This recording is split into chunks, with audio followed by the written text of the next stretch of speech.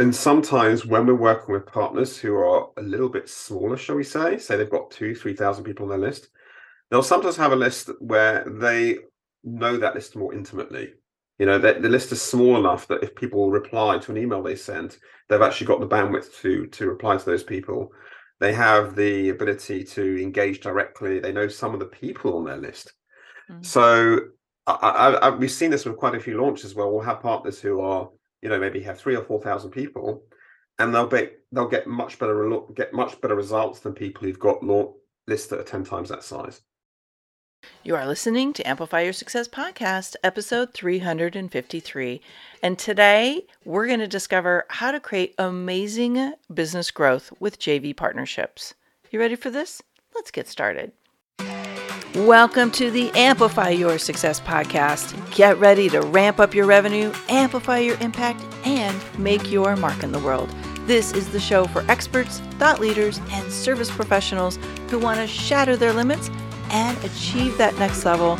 You're going to find out from other experts and influencers how they made it. Now, let's get amplified. Hey there, inspired entrepreneurs and business leaders. It is your host, Melanie Benson, authority amplifier to expert-based entrepreneurs and a possibility igniter for those that are ready to make a greater impact and scale their business in the process. And speaking of scaling, JV partnerships are absolutely a tried and true proven strategy. I like to call it collaboration, but call it whatever you want. When you are aligning with other people, this is how you skyrocket your business quickly. I could tell you so many stories about how the right partnerships, the right collaborations literally opened doors that just flew open and opened up or tapped me into, I guess you could say, a great audience of new buyers. And I tend to speak of it in collaboration. So if you have my free 7-step framework to add another 100,000 or more to your business this year, I talk about the collaboration. By the way, if you do not have that, you can get your free download at amplifywithmelanie.com. I highly recommend you stop and do that right now if you haven't yet, because that framework, it needs all of those pieces working for any of the topics that we cover here in the podcast to work well for your business. So amplifywithmelanie.com. That is also linked up in the show notes. JV partnerships are one type of collaboration that I think are very powerful for business growth. And we have a guest today joining us to talk about how he's helped identify and facilitate powerful JV partnerships and how you can learn from his success. You ready for this? Let's get into the episode. Welcome back, Amplifiers.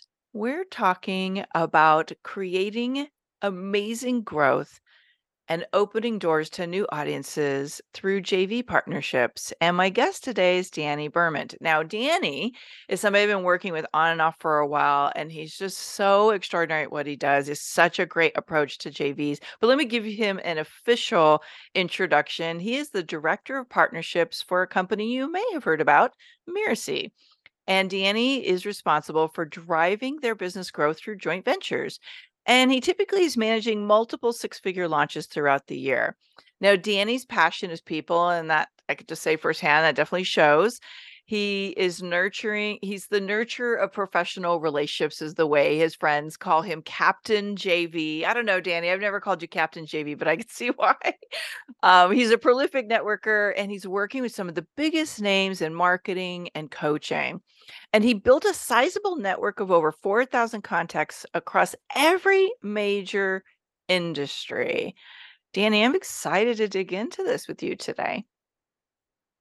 Thank you for having me on, Melanie. It's great to speak to you.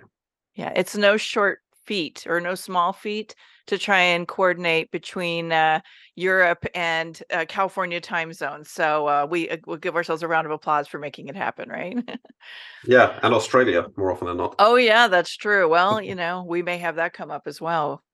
So let's talk about, I want to take a step back before we get into JVs, because I'm always fascinated how someone steps into this role of being a JV manager and is paid for this really unique and, great talent of being a connector. So how did you get into this?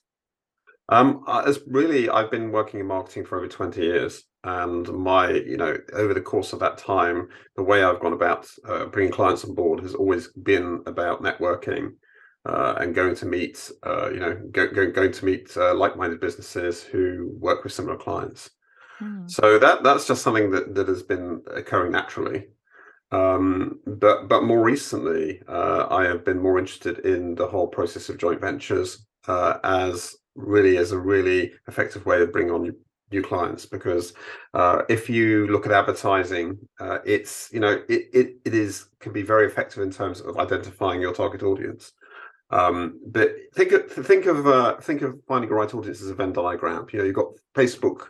Facebook will find an audience for you, and that there's a mass of people, and then you've got your ideal clients, and there'll be some overlap between your people and the people that Facebook will find for you. But that will never ever be as effective as meeting a business owner who has got a similar audience with similar desires, similar aspirations, similar dreams. And so, ultimately, JV partnerships is not only much more effective in advertising, but it's also a much more rewarding way of bringing new business on board because you're, instead of paying a lot of money, you are working with someone who has got, really similar aspirations to you, someone who you know, who you like, who you trust, who you want to work with, who you want to help. And as a result, they want to help you as well. Mm. So it's a really fun way of bringing on board new business. Yeah. And to me, it's that ultimate collaborative approach to growth. When two or more are gathered, there's an exponential opportunity to make an impact and make money. So I love the whole collaborative growth opportunity that's very popular. And I'm not a big Facebook ad fan. I find JV partnerships so much more fun and enjoyable to you know And they're put into warmer. action. And They are they're much what? they're much warmer because at the end of the day, Yes. uh, the people coming on board through social media ad know nothing at all about you.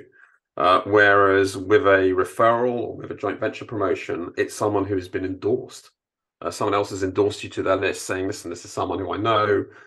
I think their program or I think their training is going to be really effective for what you're trying to achieve." It's a very different dynamic. It's so true. I'm glad you brought that up. Well, I talk to people and I try to inspire my clients and my audience all the time to put JVs together, right? Put strategic partnerships together. And oftentimes people say, I don't think I'm ready. So, what would be your advice to someone who maybe is on the fence about it or considering it? How does someone know they're ready to start doing some proper joint ventures? When people say I'm not ready, it'll often be because A, they are developing an offer that's still evolving, it's not kind of finished. They may also feel that their audience is still quite small, and obviously small is a relative term. I've had Mhm. people with several thousand in their audience who say I've got a very small audience. So very often in my experience, when people say I'm not ready, it's imposter syndrome. They feel they're I think that concern also is that people are going to want to promote them. So they'll say, hold on a second, I'm not ready yet. I don't have my offers not fully developed. But actually you're really missing a trick there because even if, let's just say for the sake of argument, your offer is a few months away from being fully developed, what's to stop you from, in the meantime, promoting others? Because during that period where you're developing your offer, you have an opportunity to support other people with what they're doing. And when you are ready, if you like, when you're JV ready, those people will be ready to promote you back. So you've got this window of time. Use it. Yeah, I think that's dead on. And I would say one of the things I hear sometimes is people say, "Well, I don't know, like my list is really small." Like, why would somebody want to partner up with me? So, is that a problem for people if they have a small list? What I find really fascinating is when you're on Zoom, you see people's body language. Mhm. So when I'm meeting a new partner, I will always ask them, can you give me just a rough idea of your list size? And I can kind of see this kind of awkward facial expression. Shrink. Oh, do I have to answer this question? And normally the response will either be something like, oh, I've got a very small list, which is relative. What do you mean by small? And the second thing that they'll say is, Well, I had 5,000 people, but I recently had to cull my list, so it's now only 3,000. The list size actually does not matter as much as you think. The what's much more of interest to us at Miracy is how engaged is your list. And sometimes when we're working with partners who are a little bit smaller, shall we say they've got 3,000 people on their list, they'll sometimes have a list where they know that list more intimately. The list is small enough that if people reply to an email they sent, they've actually got the bandwidth to reply to those people. They have the ability to engage directly. They know some of the people on their list. Mm. So we've seen this with quite a few launches where we'll have partners who are, maybe have 3 or 4 thousand people, and they'll get much better results than people who've got lists that are 10 times that size. So I would say don't be intimidated by the fact that you feel your list isn't big enough. What should be much more concerning is how engaged is your audience and how aligned is your audience with the person you want to work with. Yeah, I want to unpack that a little bit more because, with email deliverability and many of the practices that people are starting to adopt of cleaning their lists very aggressively, which is what we do, my list is always a little bit smaller, but it's very optimized. It's very engaged. And the people that stay are people who really believe in what I do and they want to stay connected. And so I find that I often can get better results and better sales and better leads to my partners than people who have these huge lists with people who are maybe micro aligned. They're kind of on the fringes or not really buyers. So I'm glad that you said that. How would you define a small list versus like a really healthy size list? Do you have a number in mind when you're looking at list size? When people say their list is small, they're usually talking about 10,000 or less. Hmm. Although I'd say for probably 90% of our partners, even 10,000 is a lot, would be large for them. Mm-hmm. But I see again and again and again, it's often those people who've got those small lists who have much more intimacy with their audience. Just think Yeah. about it. You've got 30,000 people on your list. How intimate can you be? And you've got to work a lot harder to keep that list engaged. And very often, what you'll see when you look at the results of different list sizes, you'll often see that the level of sales relative to the list size will be higher with a small list than a large list. Mm-hmm. Yeah, well So, said. don't worry about this size. And Right. also, we're not unusual in that we do not turn down partners who've got 2 or 3 thousand people on their list. So it's also thinking about the long term. There are lots of JV partners who will be interested in you, and they're looking at the long term relationship. They're thinking, great, okay, you've got 2, 3 thousand people on your list, you've got an engaged list, but we're looking at whether if your list is engaged, we want to work with you over the next year, 2 years, 3 years, and your list is going to grow. Yeah, you said a magic word a few minutes ago too about alignment, which I think is a part that many people forget to really explore. And so tell me, why does alignment matter and how would somebody know if a partner is a good fit for them? I think there are 3 things that you have to be aware of when you're looking at a partner. The first thing is, do you feel comfortable with them? It seems like a really obvious question, but is this someone you feel comfortable working around? There's some people who you will meet with who are aggressive, or they seem to be either, or if they're not aggressive, they seem to be people who are a little bit don't seem to know much about their list. So there are various, there'll be various cues that they'll give, which make you lack confidence in them in terms of either knowing what they're doing or just altogether feeling comfortable about working with them. I think the second thing you need to find out about is who are their people, right? And that means actually taking the time to meet when you're meeting a partner, not scheduling a 15-minute call, but actually thinking more about 30 or even 45 minutes to really dig deep and say, like, what is your avatar? As in, tell me about your audience. What are their, like, what keeps them awake at night, right? What keeps them in despair?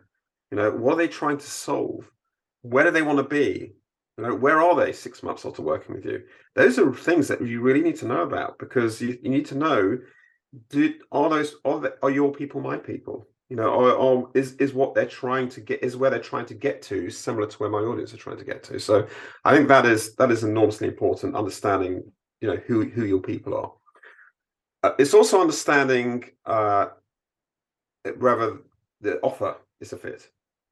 And you need to think, for example, if you are, let's just say you're meeting with somebody who is essentially selling fairly low ticket offers. It may be they're selling a $50 product or something, and they generally, it's generally short courses they offer. It's low dollar offers, and you're selling a $5,000 offer, and that's your kind of your entry level program. So you need to think, does the offer fit? Are the people in this audience going to basically be interested in what I have to offer? And something else I'd say about offers. I mean, that's one example. It's also about all the sort of things that they have in that offer going to be something that my audience are likely to be interested in. So you will sometimes have, unfortunately, a situation where partner one, their people love what you do, but what you do may not be as interesting to the other direction, and that's fine. But those are the sort of things you need to do. You need to do a bit of due diligence, and that means just slowing down and spending a bit more time really getting to know your partner, getting to know their people, getting to know that offer. Mm.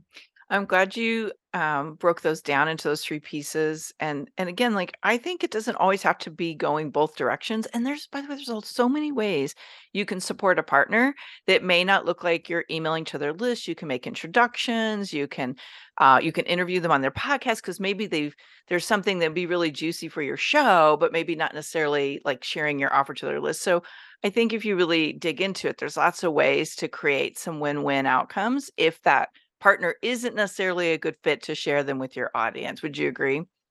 Correct. I think a lot of business owners are quite transactional in the way that they Mhm. approach joint ventures. I Several months ago, I actually met with a business owner who said, "I don't really like JVs because it's you scratch my back, I'll scratch yours." And my response to that is like, wait, hold on a second. That is not what JVs are about at all. It's very much about giving value in advance and actually saying, what can I do to support you? And it's understanding that the way they might support you may not, it may be very different. So correct, it may be that you're able to support their launch and promote them, and they may reciprocate by putting you in front of some really powerful JV partners. So it's just taking a much longer, instead of constantly thinking, what's in it for me? It's just looking at the larger picture. I want to just share an experience from many years ago. I used to be part of a BNI chapter. And what would very often happen is, there'd be a lawyer in the chapter, there'd be a mortgage broker, there'd be a financial advisor. But what will sometimes happen is there's sort of an ecosystem where you will refer business to the financial advisor. Financial advisor will be working with the mortgage broker. The mortgage broker will be working with the lawyer. The lawyer may refer business back to you. So it's just realizing it's not necessarily you promoting someone then promoting you back. It's there's a much larger ecosystem at work. And if you look at it that way, you'll have a very good experience. Yeah, not to mention just the pure energy of being someone who's giving. It like Hmm. it changes things, right? And sometimes it's not a direct line between you and that person. Like there are other ways that those partnerships pay off, right? And so it's like looking at the big vision rather than just like getting in the weeds of like, hey, this has to be a transaction that goes both ways. So I'm grateful you brought that up. And I also will just say I think a lot of JV experts teach a model that's very transactional, and so that might be part of why that starts to proliferate in our industry. And it's why I love supporting you. Is like you are such a powerful JV connector that you are looking to add value, whether it's a direct line back or not. So I think Thank you you. stand for JVs doing the right way or going the right way, I should say. Yeah, yeah. I think you're correct. It's what's taught is typically a very transactional approach, and this whole concept of giving value in advance, and rather than jumping straight away to say, "Can you?" And I've had that quite a few. quite a few times, people just jumping straight away. They'll meet you and straight away say, "Can you promote me?" It's just slowing down a bit, and saying, okay, starting off by actually asking the question, what can I do to support you? And I have to say, 99% of the time, when you do that, it naturally invites a response back where they say, that's great, thank you for all the support you're giving me. What can I do to help you? Absolutely. So I hope we've inspired people at this point to step into the JV partnership world and to start to create some. If you were talking to somebody, let's imagine somebody's on the other end of this podcast listening, going, "Okay, Danny, I'm ready. What would you tell them to do right now to get started?" Well, the first thing is looking at where are your people, right? Hmm. So it may be that you are a business coach. So where are you currently? Firstly, where are you meeting your audience? But also, where do you feel most comfortable meeting your audience? And are there people in those spaces that you can work collaboratively with? Now, with the joint ventures that we both get involved in are often to do with the fact that you've got a launch or a webinar or an event that your audience, that your partner is promoting. But it can take other forms. So it could, for example, be that there is a business that's aligned with you, and they might be referring people to you. But it's just identifying who else, where you go to meet, whether it's a chamber of commerce, whether it's whether it might be an online social media group. Where are you going to meet your clients, and who inhabits those spaces, who is basically very much in harmony with your business, and you can look at supporting each other. I've seen joint ventures, anything from simple referrals to things like joint events, where I've seen a financial advisor, a lawyer, a mortgage broker basically hosting a joint event where they basically together promote the event to their audience, and then they've got a whole range of people turning up. So just start having conversations with people in those spaces to explore how you can support each other. Yeah. So what I'm hearing is initiate. Find people who serve your similar audience and talk about like what would it look like if we were to help each other access our audiences or access referrals in some way, shape, or form. And so take it from the okay, there's these random people out there and getting very intentional about it. Yeah, one thing I would say is you need to have structure. So if you are meeting businesses that are aligned with yours, sit down to think about how can this work. So let's say, for the sake of argument, you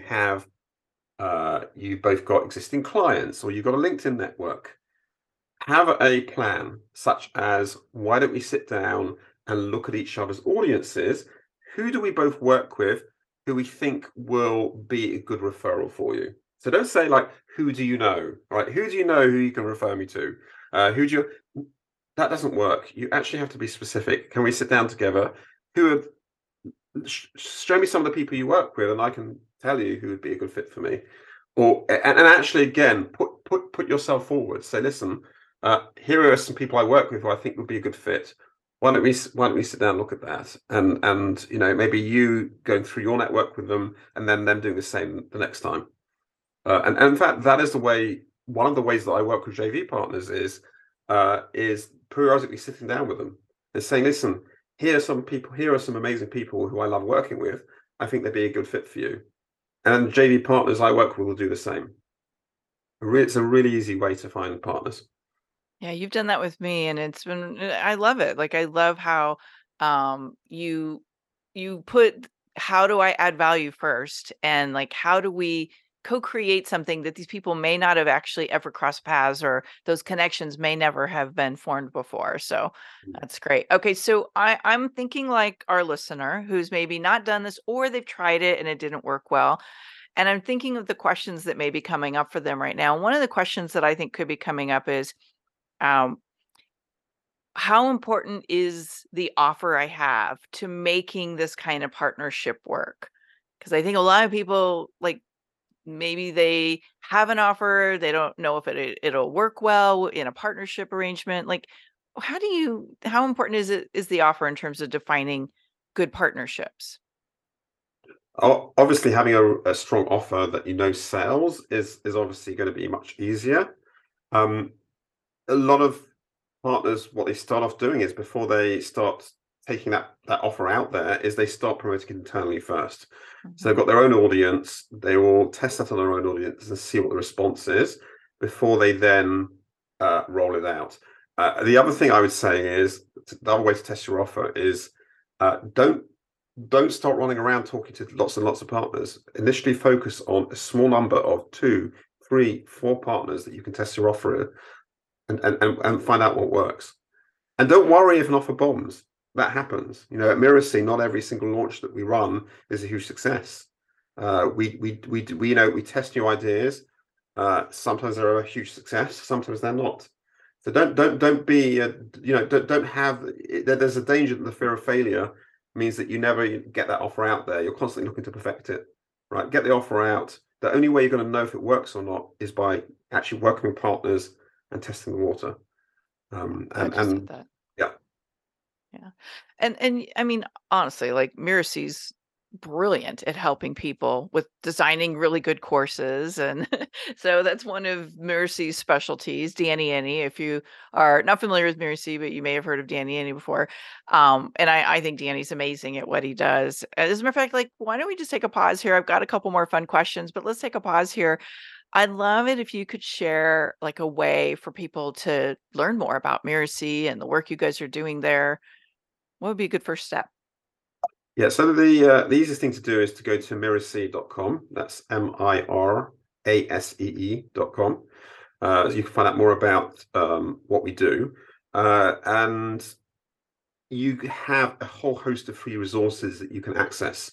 If you just go to mirasee.com/resources, there are a whole number of courses that you can take. In fact, right at the top of the page is the hybrid course bootcamp, which you can sign up to. It's absolutely free.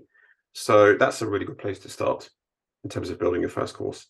Yeah, and I've taken that one in the past when Danny first put that out. It's really good. So if you are looking to create courses that sell well and to be super attractive and perform well with partners, I highly recommend you go check that out. And by the way, get on their email list.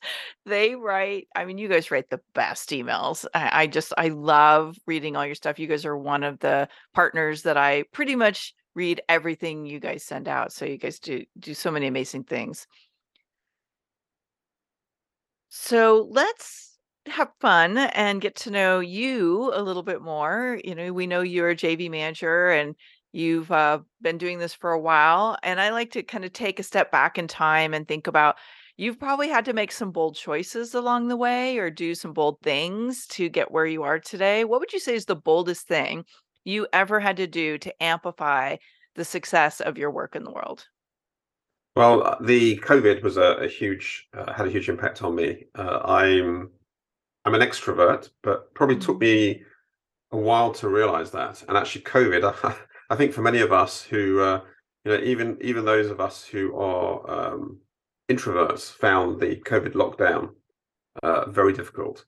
But for me, it was a wake up call because I've worked in marketing my entire career, but my focus has mainly been on basically sitting behind a computer screen, managing managing ads, managing email campaigns, and being so isolated from people made me realize at the age of 48 that actually I really needed to change and do something that was very, very focused around people and relationships. The area of business that fascinates me is the whole business of relationships. And I think very often sales, business development has a very bad name because it's perceived to be really about you trying to somehow manipulate somebody else. Whereas I've always seen the whole sales process is actually about you putting yourself out to support people, to help people. What you're doing is you're trying to find out what people are struggling with, and then you put your hand out to them and say, "Is this something that you'd like help with?" If people don't want help, they can obviously say no, and if they say yes, you can then then walk them through a way to improve their business, improve their life. Hmm. So COVID really was a transformational time for you then. Absolutely. Mm. I don't think I would have made this bold a change had it not been for the fact the months of isolation that endured, uh, following March 2020. Mm. Yeah, I think many of us can relate to that. Well, I, yeah, I definitely remember going through a period of thinking like I need to see people, but you couldn't see people. And even though I have a family, I wanted to see people in my work world, and that's how I get fed. That's how my soul gets nourished. Is having lunch or having like those enriched conversations. So I definitely I could see how that would be so yeah, and I hard. think it's something that we need to learn again, that we have unlearned during the pandemic, is the importance of meeting in person. Hmm. I was at JVX Live in October, and it was the most fantastic experience because when you're in the same, you can do a hell of a lot of stuff remotely, but there's a level of interaction, and there's a level of the fact that you are really tuned into people, and there's a level of intimacy of conversation you just cannot recreate remotely. You can try and artificially create it, but it's just not the same. Yes, it is true. Yes, there are conversations you have in real life and a way of being with each other that is not you can't it's not possible to do it over Zoom. It's better than nothing, but it's not the same. You're right. Okay, looking back from today into the past, is there one thing you wish you would have done sooner because now you know how impactful it was to the Mhm. success of your work? Yeah, I think it's important to.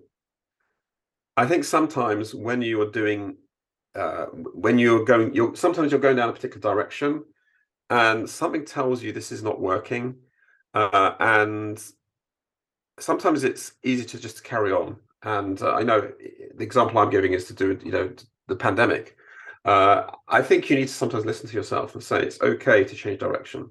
Very often Yeah. people are. It's the there's the saying, better the devil you know than the devil you don't.